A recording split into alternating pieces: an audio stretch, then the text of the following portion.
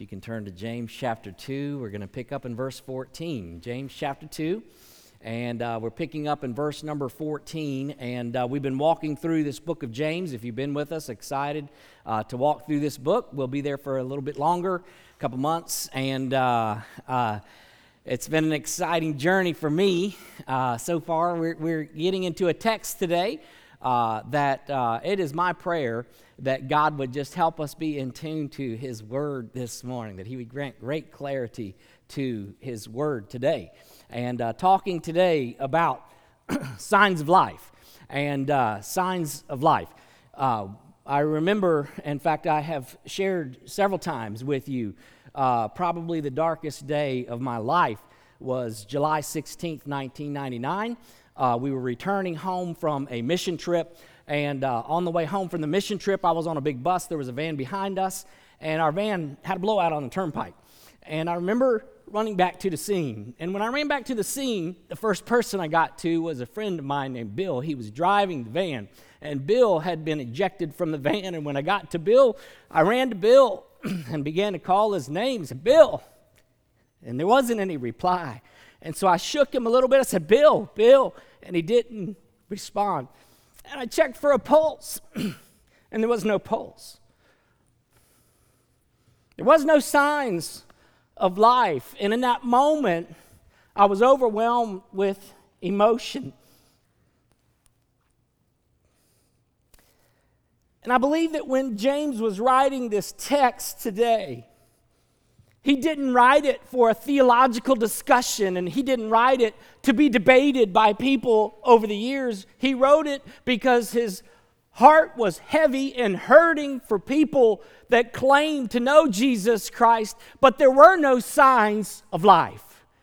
And he says, hey, let me tell you something. If you have been saved, and if you are saved by grace through faith, which is the only way to be saved, then when you are saved, there will be signs of life. That's what he's talking about in this text this morning. Signs of life. So what does saving faith look like? What does it look like? That's a great question to be had. In fact, I would encourage you this morning, because I believe there are many, many people who attend church services regularly who talk of their faith as if it is a hope-so faith.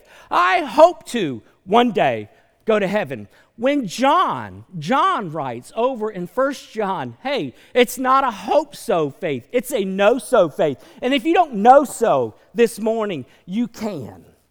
I know so not because my faith is dependent upon me or anything that I do or have done or will ever do. It's completely based on the completed work of Jesus Christ on the cross for me. He laid down His life, paying my sin debt completely.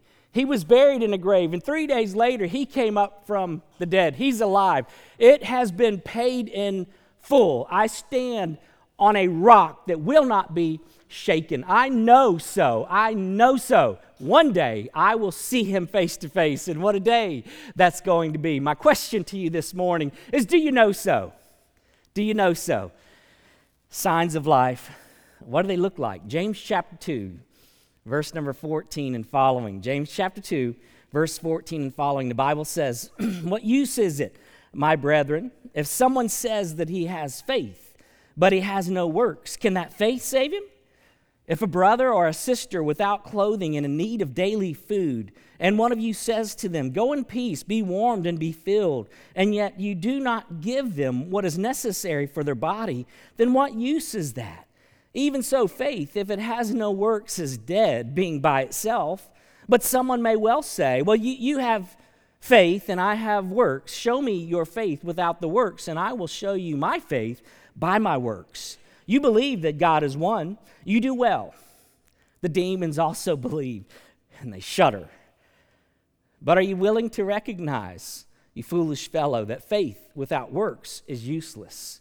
Verse 21, was not Abraham our father justified by works when he offered up Isaac his son on the altar. You see that faith was working with his works, and as a result of the works, faith was perfected.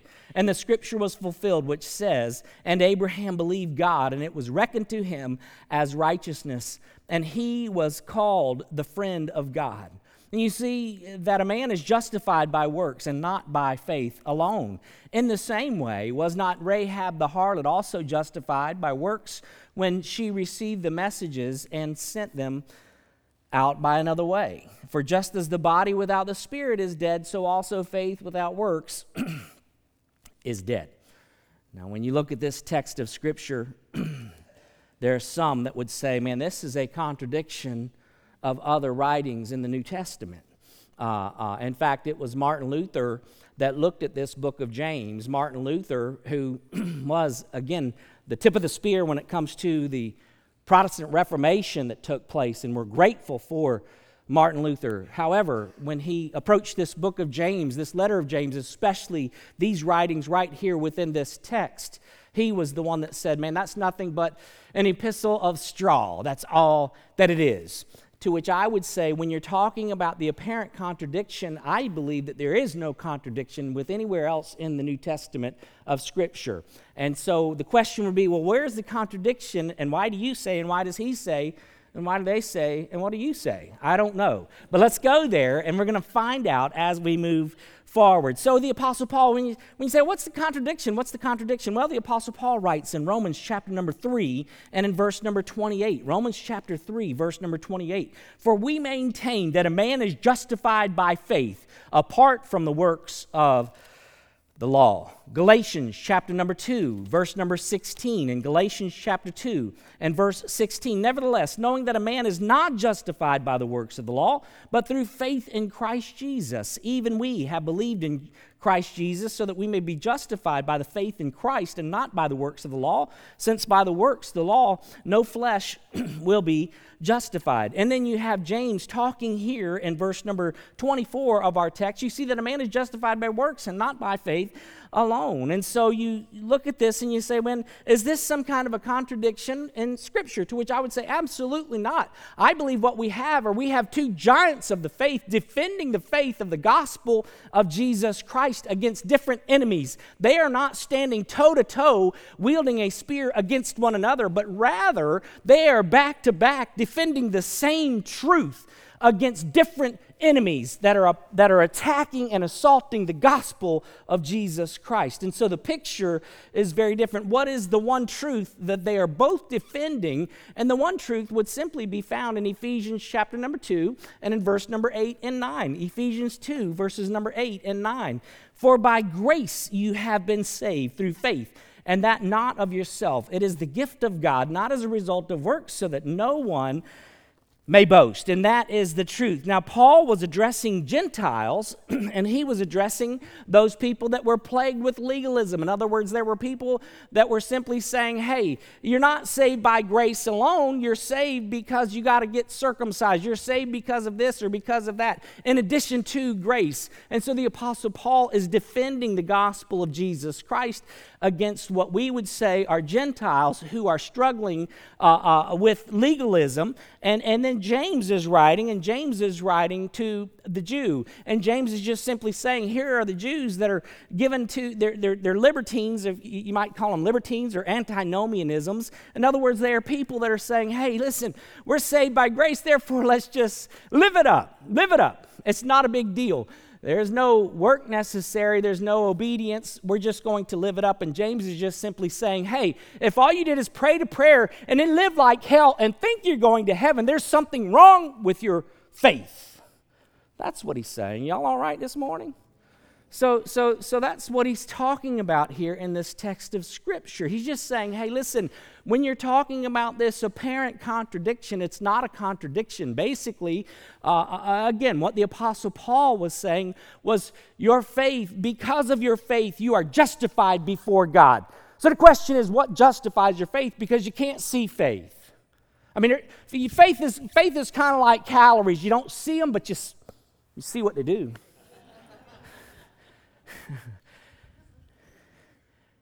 Where Paul was saying, hey, we're talking about faith that justifies you before God. faith alone. James is saying, okay, but your works justify your faith. Does that make sense? We have the roots of our faith addressed by the Apostle Paul. But if we have roots, we bear fruits of our faith. Same faith. Two enemies attacking one gospel of Jesus Christ. Do not leave, please, today and say, oh, he's adding to the gospel of grace. You are saved by grace through faith in Jesus Christ, 100%. But if you are saved, your faith will work. That's what James is saying in this text of Scripture. He addresses basically what we would call three types of faith. Number one, spoken faith. What's spoken faith? Lip service to lordship. That's all that is. It's lip service to lordship. He says in verse number 14 through verse number 17, what is it? What use is it if someone says, if he's talking, he's a big talker, he's got faith, but he's got no works. Can that faith save him? And if a brother or sister without clothing, and he uses an illustration, and in need of daily food, one of you says to them, go in peace, be warmed, and be filled, and yet you do not give them what is necessary for their body, then what use is that? Even so, faith, if it has no works, is dead, being by itself. And then he goes on from there. But basically, he's just saying, hey, it just doesn't add up. What I'm seeing in the church just doesn't add up. I mean, it's contradicting itself. It's just not evident, your faith. It's kind of like this morning, if I were to come to you and tell you, hey, you know what? I play defensive end for Florida State Seminoles. You'd say, oh, I'm just not seeing it. I'm just not seeing it. Why? Because I don't eat with them at the same table. I don't exercise with them. I don't play with them. I don't participate with them. But with my mouth, I'm telling you, but I am. And you'd say, what I'm seeing just doesn't add up. And that's exactly what James is saying. James says, man, so you say you're a follower of Jesus Christ. You say that you got faith, and you say that you're saved, and you've been born again, to be born from above. And then he uses an illustration, and then all of a sudden, Ross came by my house, and he was freezing because he had been sitting outside. And it's freezing, and he hadn't eaten in weeks. He has, you can tell, but anyways.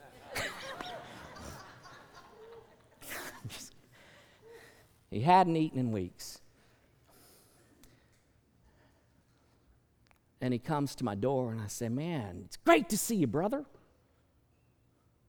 Hey, I am cold, and I am hungry. Man, it's good to see you. God bless you. Thanks for stopping by.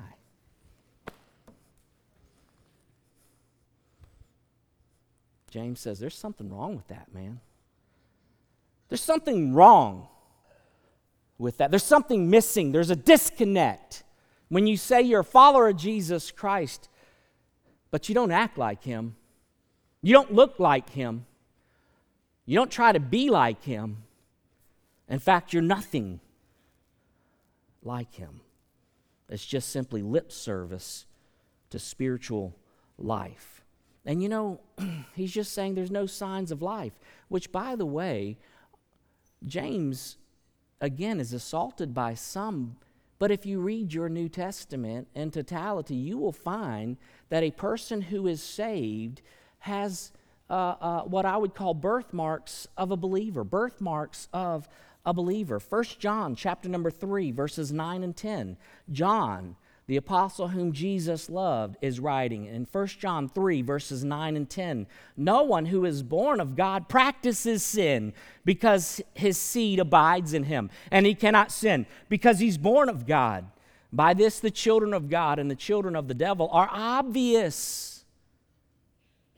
Anyone who does not practice righteousness is not of God, nor the one who does not love his brother. Verses 16 of the same chapter, 1 John 3. We know love by this, that he laid down his life for us, and we ought to lay down our lives for the brethren. But whoever has the world's good and sees his brother in need and closes his heart against him, how does the love of God abide in him? Little children, let us not love with word or with tongue, but in deed and in truth. We will know by this that we are of the truth and will assure our heart before him.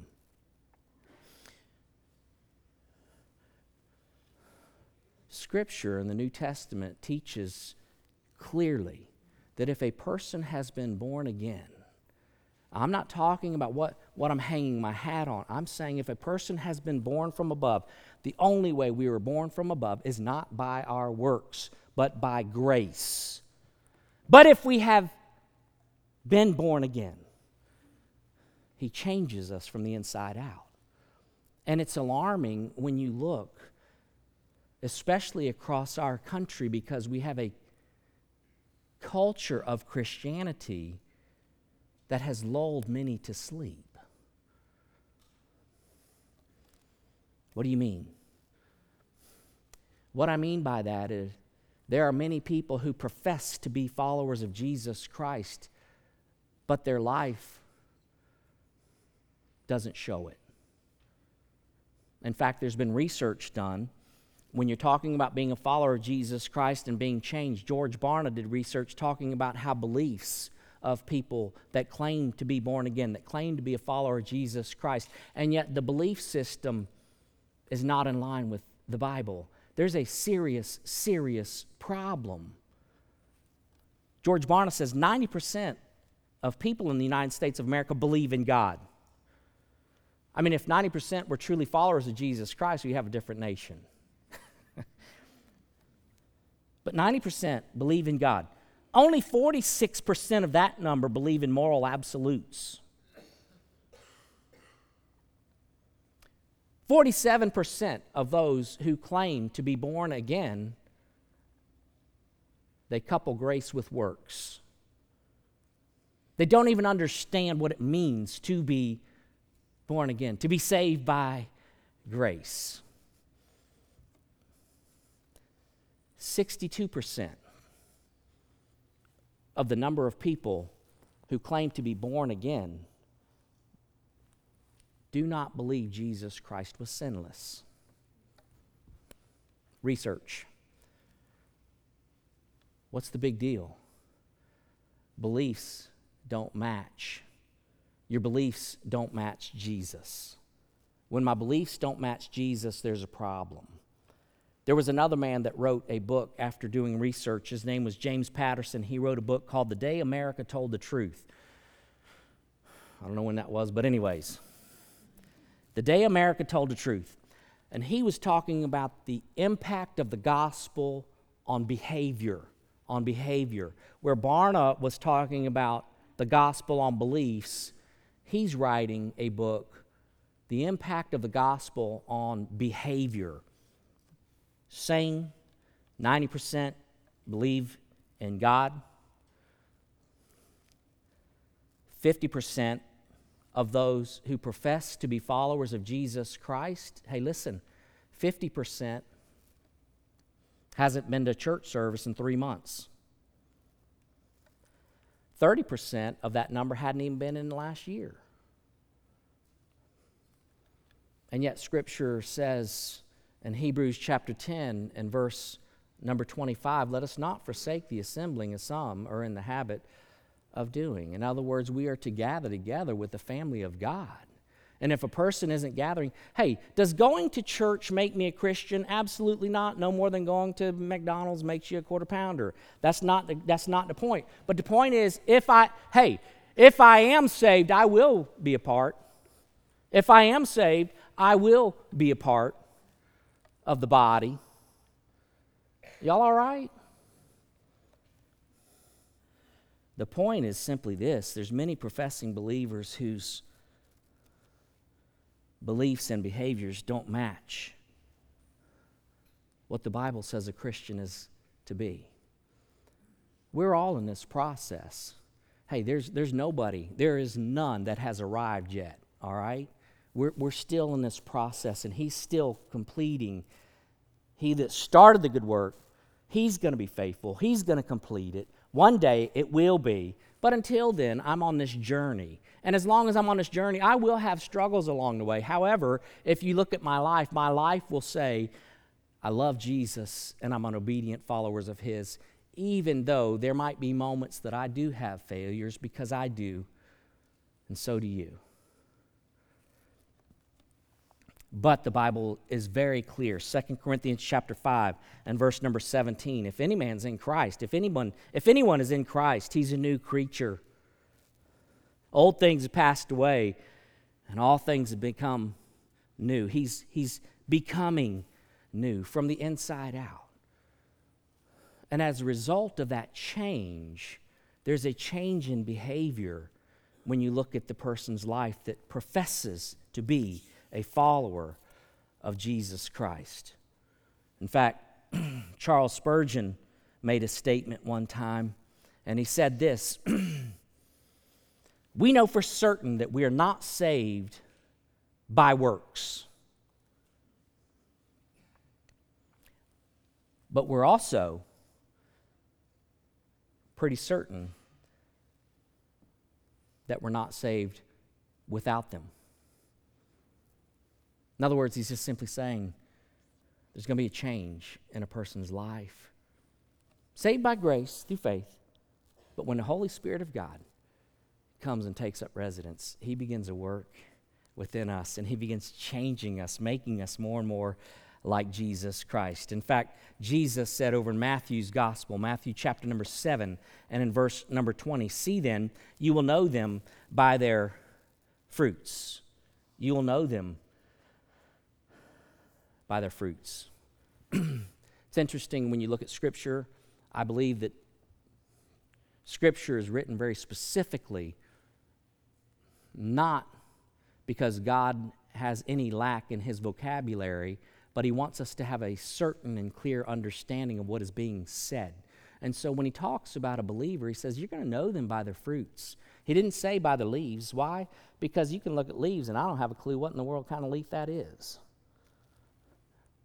But I can guarantee you that you can hold up a fruit, and I know it's a fruit. I know what a peach looks like. I know what an apple looks like. You know what I'm saying? I know what a banana looks like. He says, you know what? A believer, you're going to be able to look at them. 1 John, I just read from 1 John chapter number 3. It's obvious between a lost person and a saved person. It's obvious. Why? Because you're going to know them by their fruit. You can look at their life and say, man, they've been changed by the power of the gospel. So he talks about this spoken faith, but then he goes on in verse number 18 and talks about what I call satanic faith. What do you mean satanic faith? Believing in the devil? No, believing like the devil. Not believing in the devil, but believing like the devil. And so he continues this letter and he says, but someone may well say, you have faith and I have works. Show me your faith without the works, and I will show you my faith by my works. You believe that God is one, you do well. The demons also believe and shudder. But are you willing to recognize, you foolish fellow, that faith without works is useless?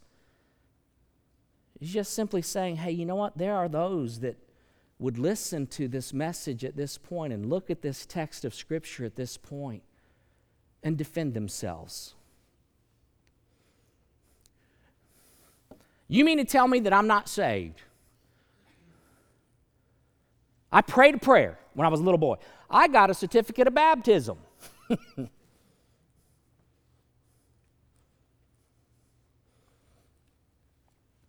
And he's just simply saying, hey, you know what?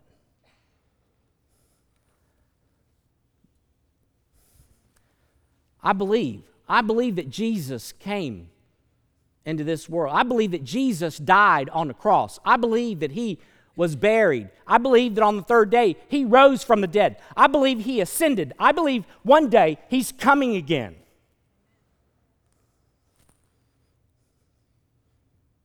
James says, That's good theology, bro. Hey, but you know what? Demons believe that.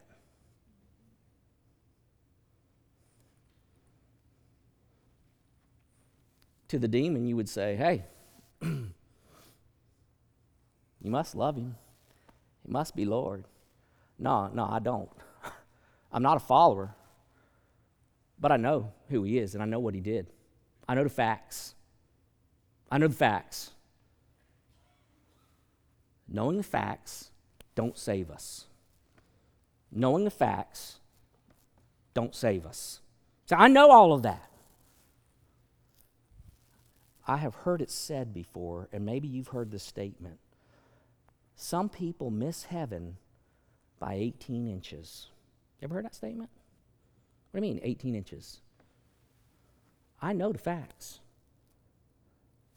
but it's not here in the heart. Never been born again. My testimony, I was raised in church all of my life. I'm thankful for my mom and dad who were saved. From an early age, I could tell you the facts of the gospel of Jesus Christ. I mean, I sang the songs. I heard the stories. I could tell you the facts of the gospel of Jesus Christ without error. But when I was 14 years old, I heard the same gospel that I knew in my head. And it was then at Lake Swan Camp down in Melrose, Florida, that the Holy Spirit of God took the truth and he pierced my heart. And he born me again. Born me again. I got saved.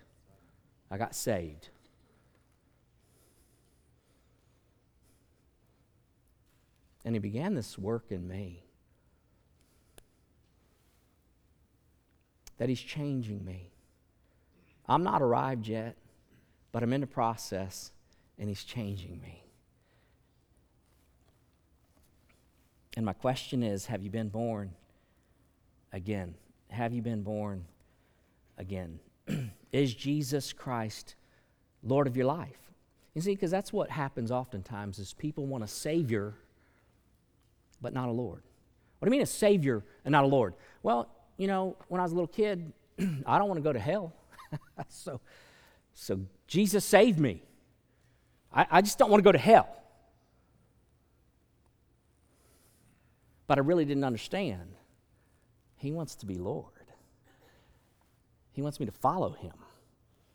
Saved by grace through faith. But he says, follow me. In fact, the Bible says it like this. The Apostle Paul, the same one that some would say contradicts, he's not contradicting. As Paul said in Romans chapter number 10 and verses 9 and 10, Romans chapter 10, verses 9 and 10, that if you confess with your mouth Jesus is Lord and believe in your heart that God raised him from the dead, you will be saved. For with the heart a person believes, resulting in righteousness, and with the mouth he confesses, resulting in salvation. So the question is, what do I got to do to be saved this morning? What do I got to do to be saved? Well, Jesus had a conversation with a guy named Nicodemus in John's Gospel, John chapter number 3. And in beginning in verse number 4, they're having this discussion, this conversation. It says, Nicodemus said to him, How can a man be born when he's old? He can't enter a second time into his mother's womb and be born, can he? And Jesus answered, Truly, truly, I say to you, unless one is born of the water and the Spirit, he cannot enter into the kingdom of God. That which is born of the flesh is flesh, but that which is born of the Spirit is spirit. Do not be amazed that I said to you, you must be born again. To be born from above. And when a person is born from above, there are signs of life. There are signs of life. John's Gospel over in John chapter number 15 and verse number 14. In John chapter 15 and in verse number 14, the Bible says it like this. You are my friends if you do what I command you. What's he saying? Hey, you know what? One of the birthmarks of a believer is obedience. Obedience. You look at a life and and they say, phooey, phooey on God's word. I don't feel like doing what he's calling me to do. Well, if there's no heart to do what he's calling you to do, where's the heartbeat? Where's the sign of life? The Bible says, 1 John chapter number 2, verses 3 through 6. 1 John chapter 2, verse 3 through 6. By this we know that we have come to know him. You hear what he said? Not a hope-so salvation, a know-so salvation. How do I know so, John? By this we know that we have come to know him if we keep his commandments. The one who says, I've come to know him, does not keep his commandments is a liar, and the truth is not in him.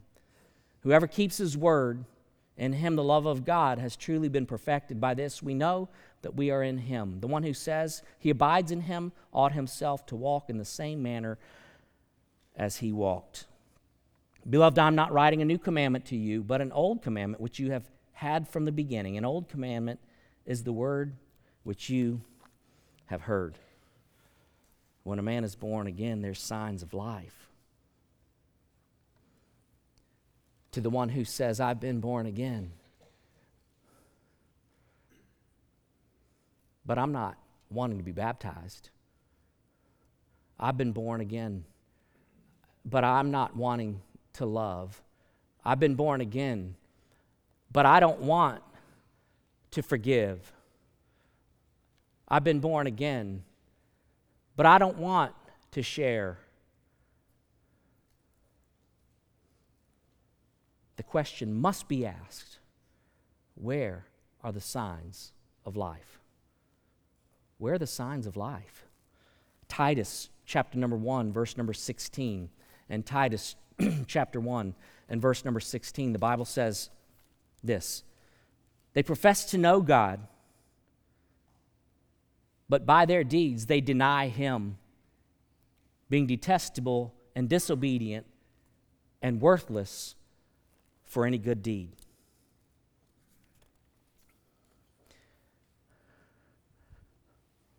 Listen, I am not saved by my works, but I'm saved for good works. In fact, Ephesians 2, verse number 10, 8 and 9 we already went to. Ephesians 2, verse number 10. We're God's workmanship, created in Christ Jesus for the works that he's prepared for us in advance. I'm not saved by my works, but I'm saved for works. And if I'm not serving, if I'm not working, if my faith's not changing, James is just simply saying, it's dead. It's dead. So what does saving faith look like? He uses a couple of illustrations here, closing out the text, beginning in verse number 21. Was not Abraham our father justified by works when he offered up Isaac his son on the altar? And by the way, justified, there's two different ways justified is used. One of them is our standing before God Almighty. The other is standing before others. And he's talking about a standing before others. He's talking about, again, the evidence of his faith. What's the evidence of his faith? Watch as he uses this illustration.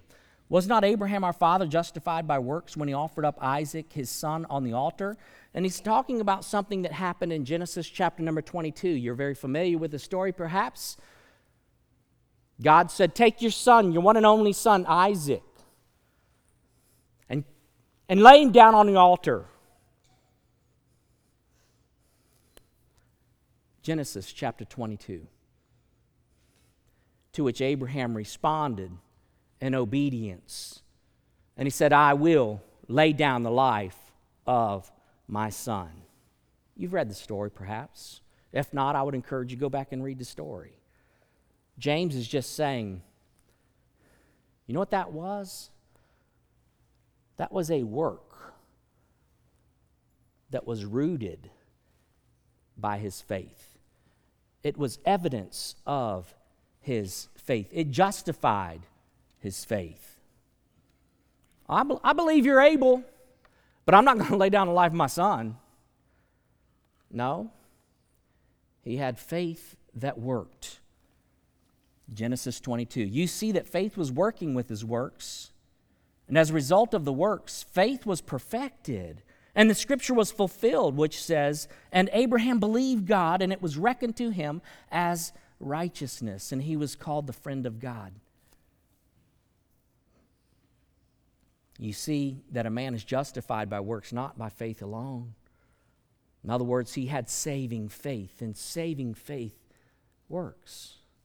Saving faith works. I'm not saved by my works. I'm saved by grace. But saving faith does, in fact, work. Said, how about Rahab? Second illustration. In the same way, was not Rahab the harlot also justified by works when she received the messengers and sent them out by another way? So if you're reading the stories and you're reading the story of Rahab, when the children of Israel were going over to conquer Jericho, and they sent a few fellows over there, and Rahab took them in and hid them. Rahab's own confession said, "Hey, we know that your God is for real, and we believe in him." As a result of her belief, she hid them, putting her own life on the line. She had works. You say, "Oh yeah, but that's not a theological discussion. It's not a debate. It's just simply saying," and that's another story for another time. Fact of the matter is, James is just simply saying, based on her faith, she had works. Based on her faith, she had works. I do believe, therefore I will. She had works. Saving faith. Works don't give life, but they are definitely signs of life. 2 Corinthians, the Bible says it like this in chapter 13 and in verse number 5. Test yourselves to see if you are in the faith. Examine yourselves. Or do you not recognize this about yourselves, that Jesus Christ is in you, unless indeed you fail the test? See what Paul's saying? It's not for me or anyone else to come and look at somebody and say, "Oh, they ain't got works, they must be going to hell." It's not my call. Paul says, won't you take a moment and examine yourself to see whether or not you have experienced saving faith?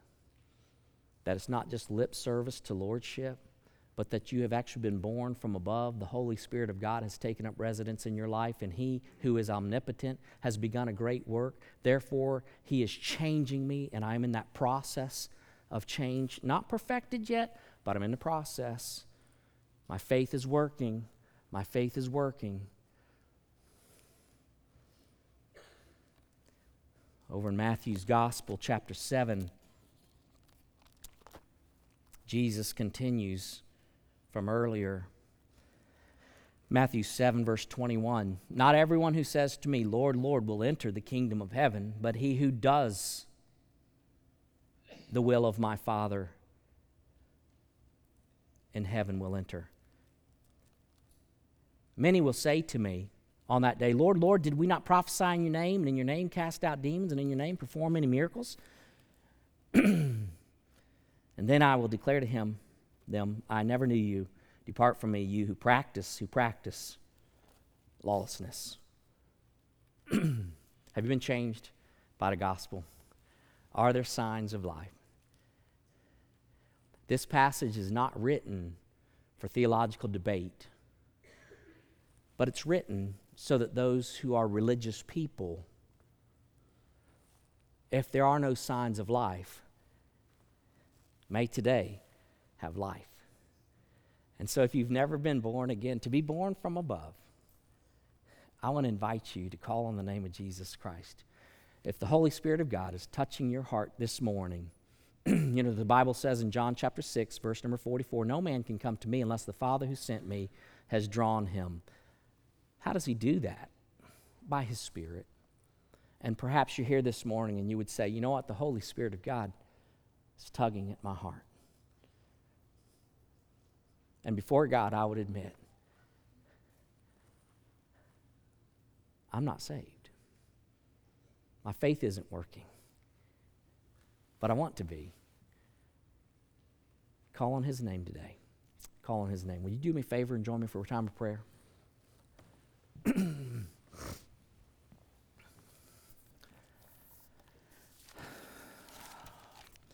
This morning we'll pray, and after we pray, we'll sing a song. And when the song has been sung this morning, maybe you're here today and you would say, you might be here and been in church all your life, from the time you were born until this day, and however many years are in between.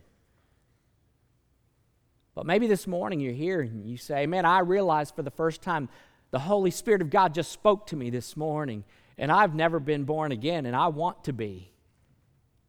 I want to be. Man, call on His name. Even now, where you are, even now, call on His name.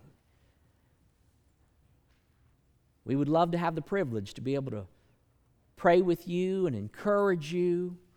And if that's the desire of your heart and you're calling on His name today, when we sing this song, I'm inviting you to come. You come this morning. I want to be born again today. I want to be born again. You come. As soon as we finish this song, Lord Jesus, thank you for loving us. God, thank you for your grace. God, we recognize that it is only by grace and only through faith that we are saved.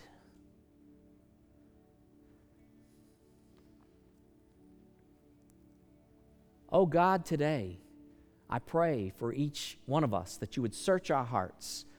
God, if there be one that, whether they're in this building, whether they're online, never been born again, God, that your Holy Spirit would breathe life, God. Because only you can do that. Only you can breathe life.